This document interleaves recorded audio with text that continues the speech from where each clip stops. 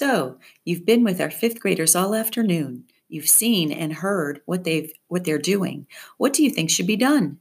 Mrs. Hyatt looked from face to face around the conference table. Mrs. Marlowe spoke right up. We should get them all in the auditorium tomorrow morning and lay down the law. Just stop it. It's silly and it's disruptive. I mean, it's interesting and all that. And with these kids, it's maybe even an improvement, but it's still not right. It was sort of cute right after lunch today, but then I had the second group and then the third during seventh period. And by then it was just a bother, a real distraction. We've got a lot of material to cover in science, so I say we should squash the whole thing right away. Mrs. Escobar nodded her agreement. It's very annoying in math class, these short answers they use. It's a game to them, and that's all they're paying attention to. I'm trying to work, and if they're playing a game, it's frustrating, very frustrating. So if this is a vote, I say we stop it first thing tomorrow. Mr. Burton shook his head. But why?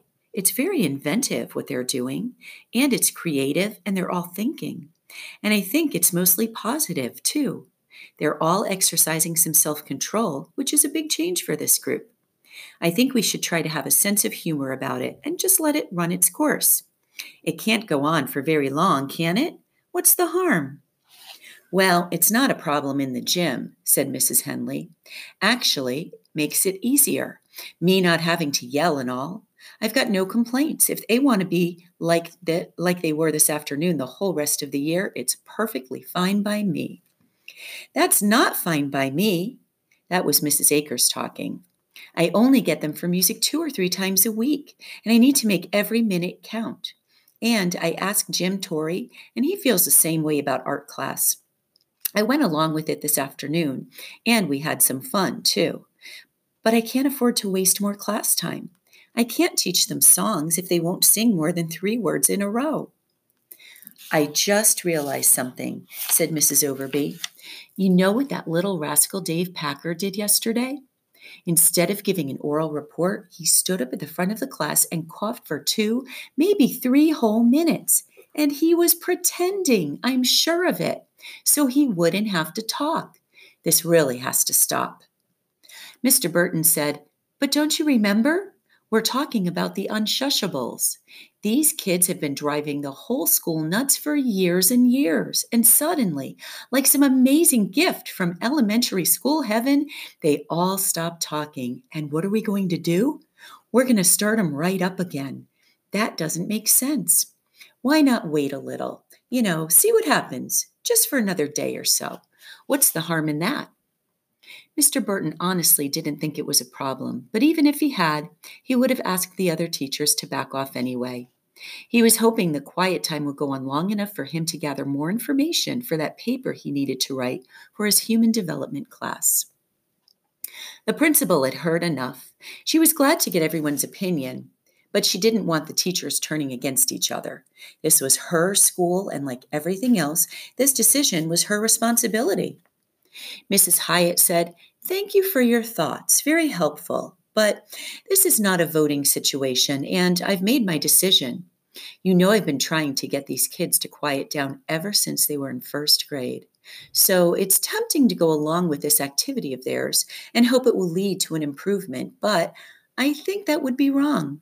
The sudden quiet might seem easier than all the noise, but neither behavior is really what we want.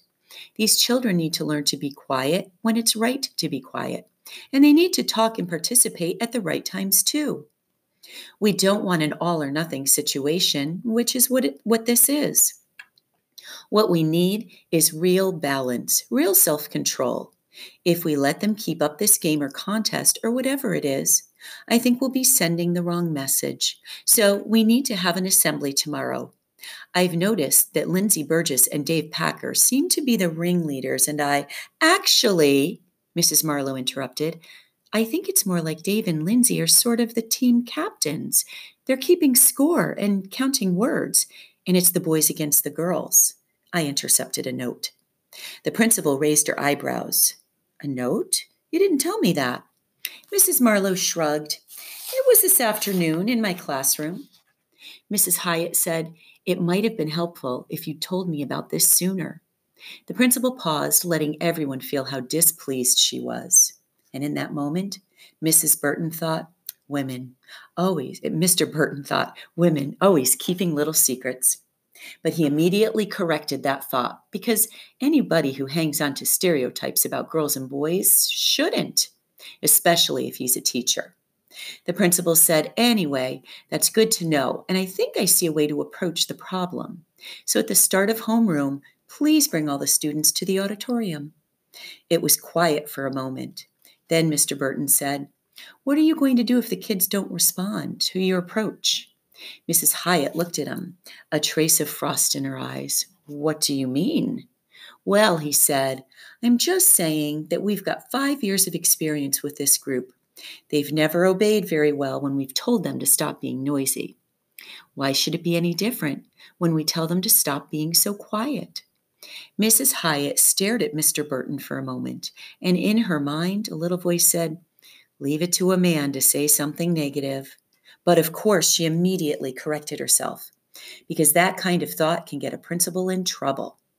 On a school's faculty, it's never supposed to be girls against boys. In fact, that's called discrimination, which is against the law. So Mrs. Hyatt looked around the table, smiled, and said, all I can promise is that I'll do my best to resolve this situation in the most orderly way possible. And I know that each of you will do the same. See you all first thing in the morning. As the teachers left the conference room, there wasn't much talking. In fact, there was none.